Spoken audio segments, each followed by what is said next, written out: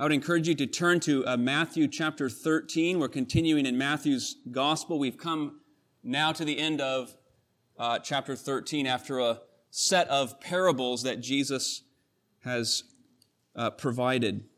And as we turn here to this particular section and episode in Matthew's gospel, we're really confronted with the church's and the Christians' one of the church's greatest challenges. And at the same time, one of the church's greatest opportunities. In fact, this challenge serves at the same time as one of our great obstacles and great blessings. And that is the matter of familiarity. Familiarity. A familiar person, place, song. Most importantly, the very familiar things of God to many of us, like the Word of God and prayer and the sacraments and fellowship, can either be a source of deep comfort and awe, or they can drive a person to contempt, complacency, frustration. And the rudder that's going to lead a person to either worship and blessing of these familiar things or contempt and rejection is that of belief or unbelief. And that's what we see in the text before us here in Jesus' return to his hometown. So Matthew 13, we'll see this unfold, verses 53 to 58. Listen now to God's word. And when Jesus had finished these parables through this chapter, he went away from there, and coming to his hometown, he taught them in their synagogue, so that they were astonished. And they said, "Where did this man get this wisdom and these mighty works? Is not this the carpenter's son? Is not his mother called Mary? And are not his brothers James and Joseph and Simon and Judas? And are not all his sisters with us? Where then did this man get all these things?" And they took offense at him. But Jesus said to them, "A prophet is not without honor, except in his hometown and in his own household."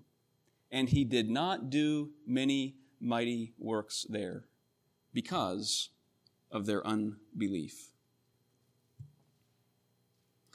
Well, there's a certain tension in this text. You may have caught it. There's something really difficult to grasp and therefore difficult to really explain adequately, and it's this: how can the same people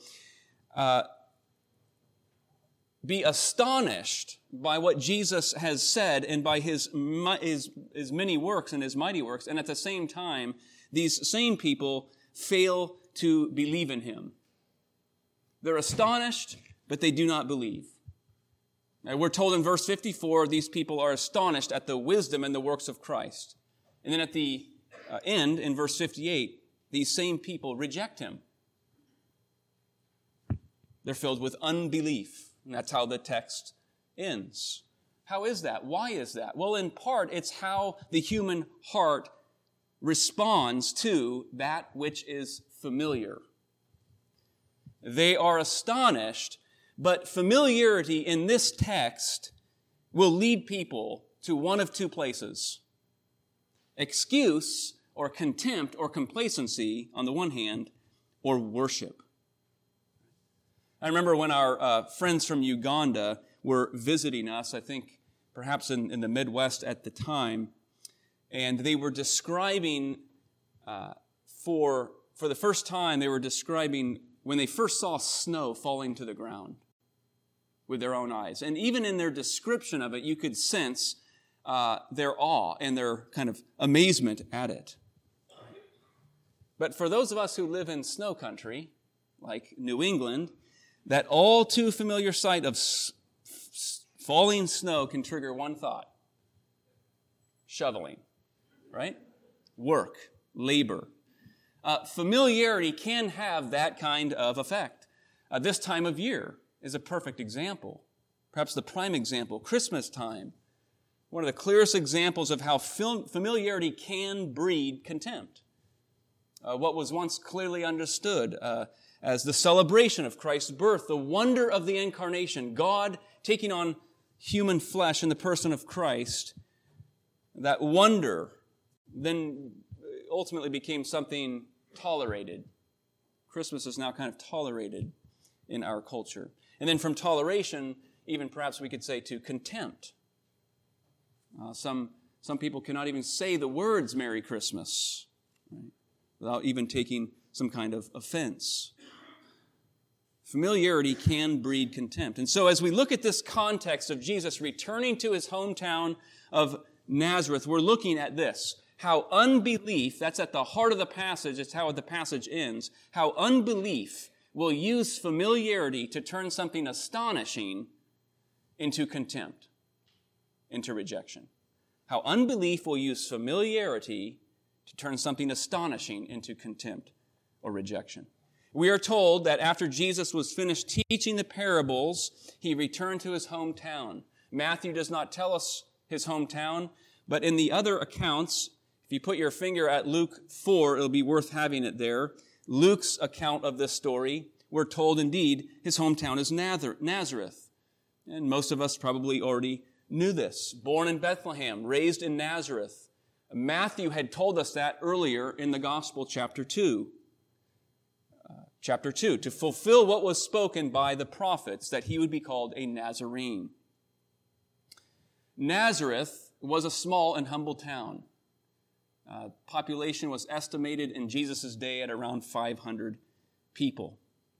Now, if you've lived in a small town before of that kind of size or grown up in that kind of town, we lived in a town of 650 people for about 5 years. But in a town that size, people know one another's business. People get into one another's business. So there is a strong sense of familiarity. The people of Nazareth, they would have seen Jesus up close and personal for a long time, for many years. The families in the town would have grown up along with the members of Jesus' earthly family. The children would have played with Jesus and the other children of Joseph and Mary. They would have known him as the carpenter's son, just as Matthew records here. In Mark's account, which is another place worth putting your finger at, Mark chapter 6, there we're told that indeed he himself is a carpenter. The people in town would have known the things that his father, his earthly father, and he himself had made. In addition, it's very likely that when Jesus began his public ministry around Galilee, which Nazareth is just southwest in the region of Galilee, the word is spreading about him. In fact, in Luke chapter 4, just prior to his return home, in Luke's account, it says that he returned in the power of the Spirit, and a report about him went out through all the surrounding country. And he taught in their synagogues, being glorified by all. Jesus' reputation, it's spreading. And when he returns to his hometown, to those familiar with him, he returns and he stands in the synagogue and he begins to teach. And what happens? They are astonished in verse 54. They're wondering, where did he get this wisdom and these mighty works? And they took offense at him. Literally, it means they refused to believe in him. And so what do? They're asking question after question. Isn't this so-and-so?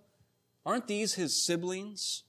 They're trying to reconcile what they are experiencing, what they're seeing, with the facts that they've had in their mind. What rationally makes sense to them. Have you ever been faced with that challenge? A difficulty of reconciling what you are experiencing with reasonably what you've understood things to be. Well, at a certain level, I think this is understandable. Because Luke tells us in chapter 4 that this is the very occasion which we read earlier in the scripture reading, where Jesus stood up in the synagogue, was handed the scroll of Isaiah, and we're specifically told he found the place in the scroll of Isaiah where it says, "The Spirit of the Lord is upon me. He has anointed me to proclaim good news to the poor. He sent me to proclaim liberty to the captives, sight to the blind."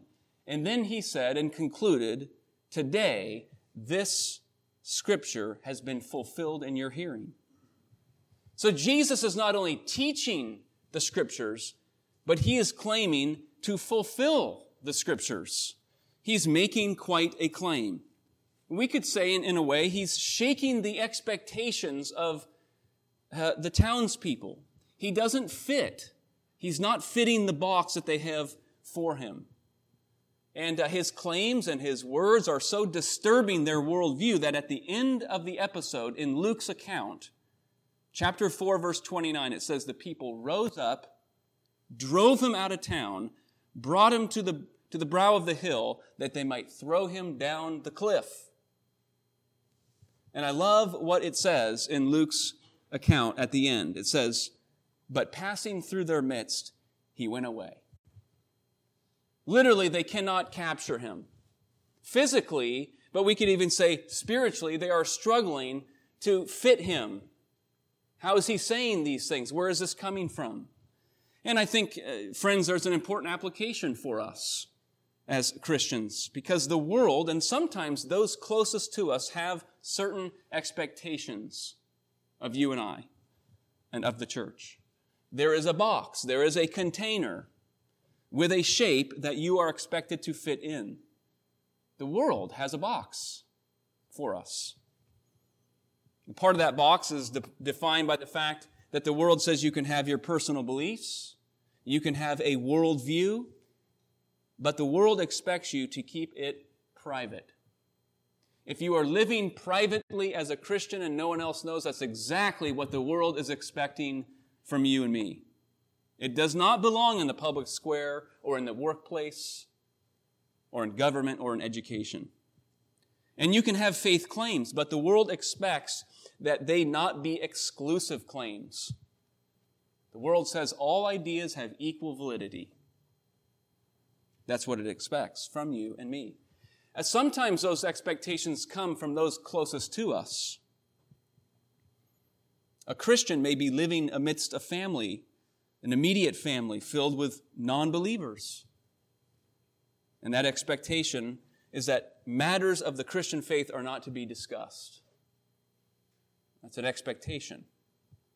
Or you may be surrounded by Christians in the church or in an immediate family or extended family, but the expectation is that relationships are to remain at a distance. The point is, expectations can be very powerful. Jesus, in this story, is pressing those expectations. He's not fitting the mold. And of course, there's a cost to this. Among his own townspeople, the cost is rejection. But eventually, the cost leads Jesus where? To the cross. His words, his works, his claims are too much of a threat to those around him. And yet, that's not just true of Jesus. That's true of many of the saints that we admire throughout church history. It was true of many of the reformers. Many of the Protestant reformers.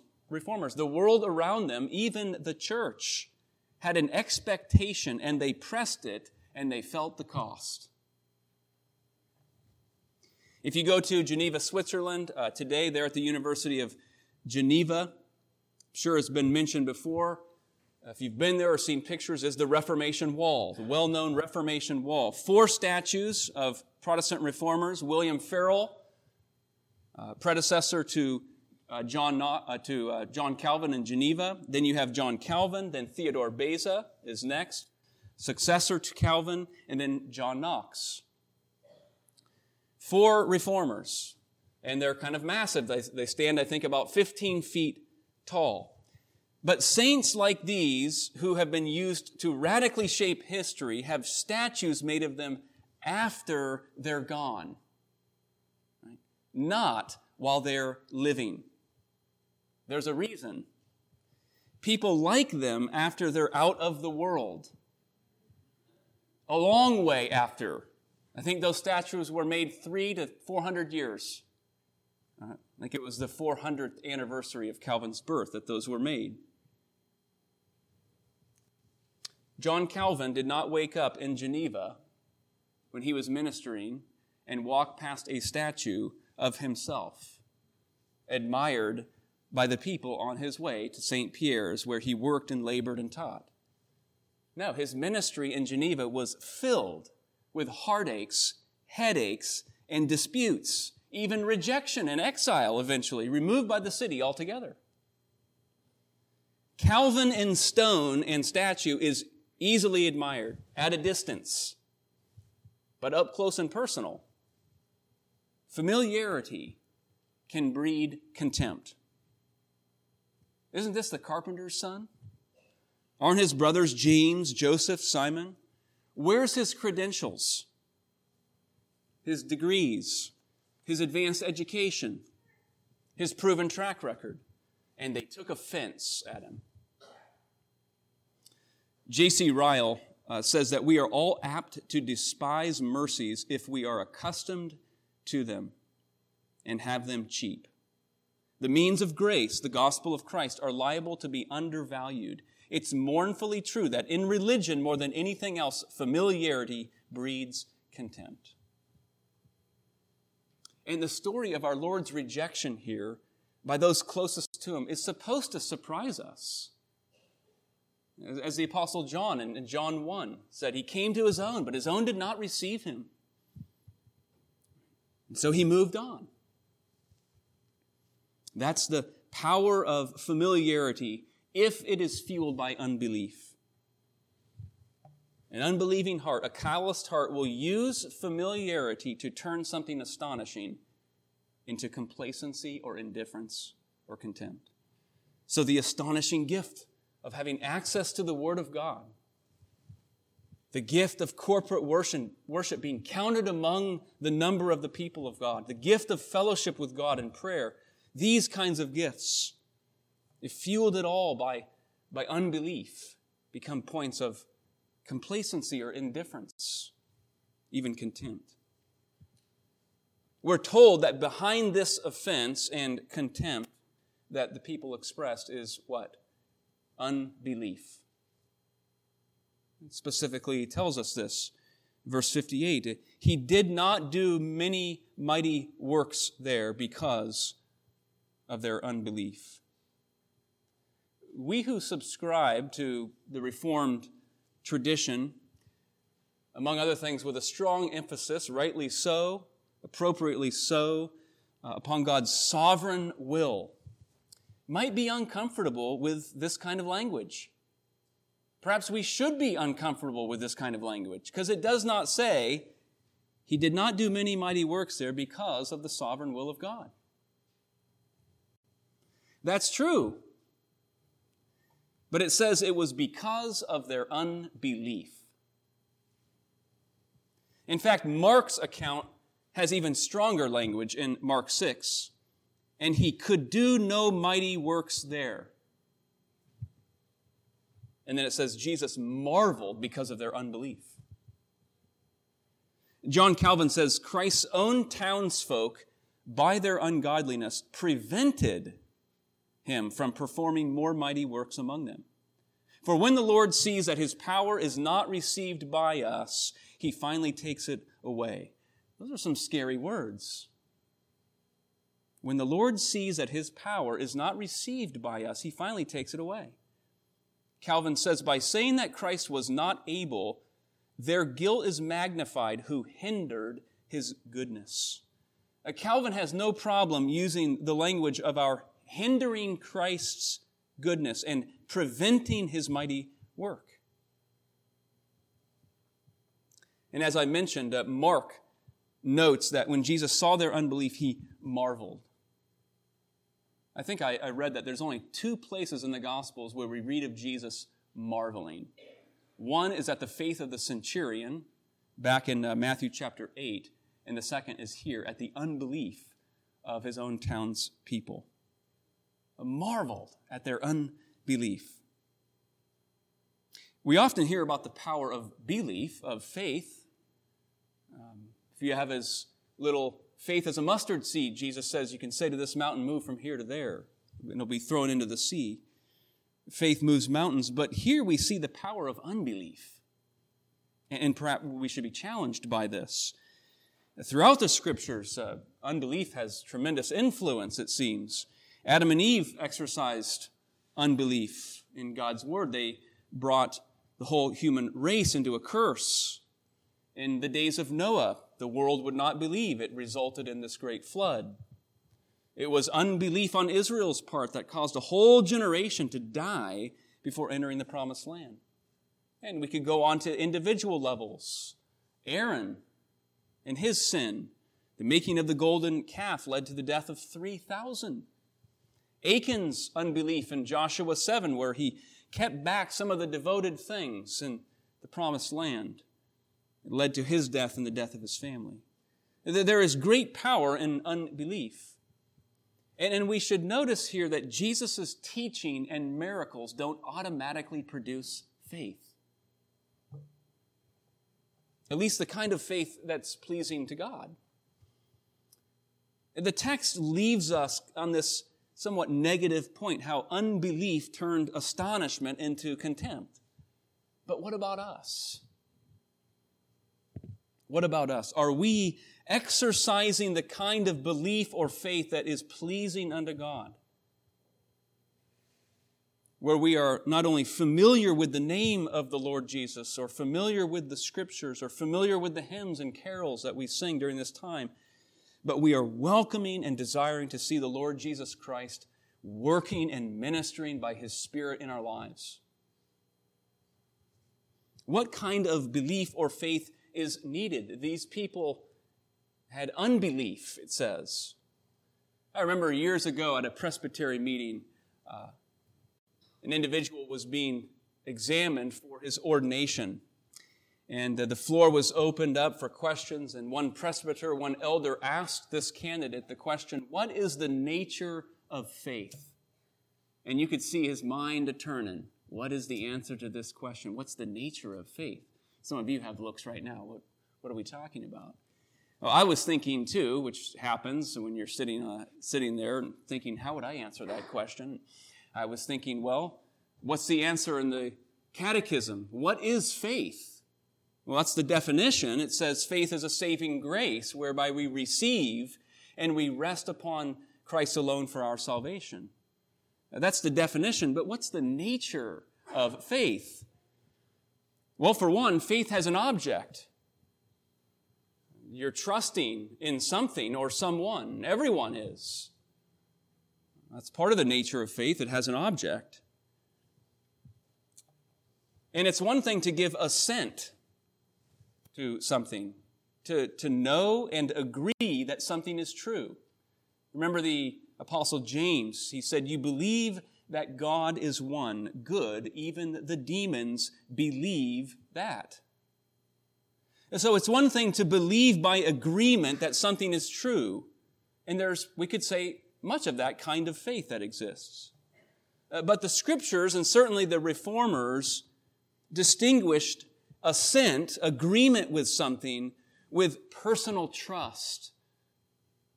That fiducia is what they would call it. Personal reliance and dependence on the Lord.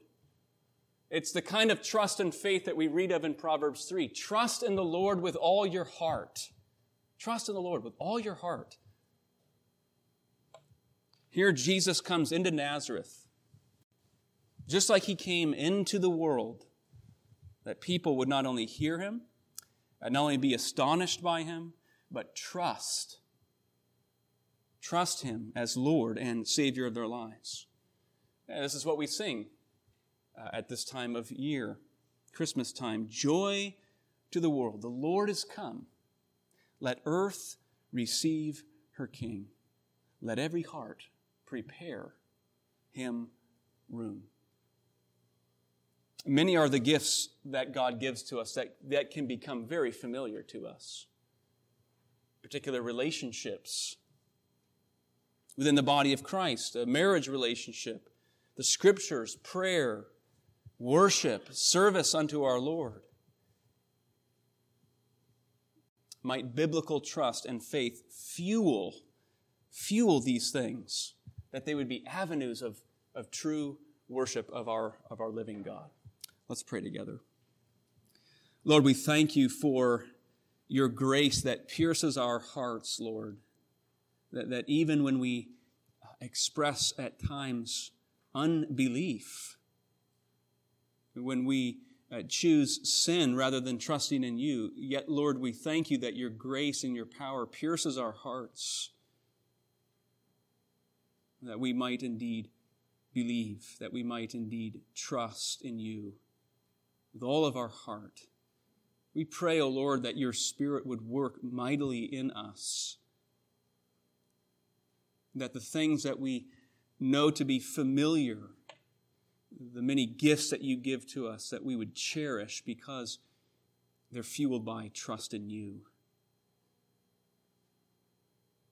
So enliven our hearts, Lord, that this might be the case for us. And Lord, we repent and we recognize that your grace is sufficient. And we pray that you give us joy, Lord, in your presence and in your gifts to us, at the center of which is the very gospel of your Son, Jesus Christ. And Lord, as you do that work in us, we will, as your people, respond with worship and adoration of who you are. We pray all these things in Jesus' name. Amen.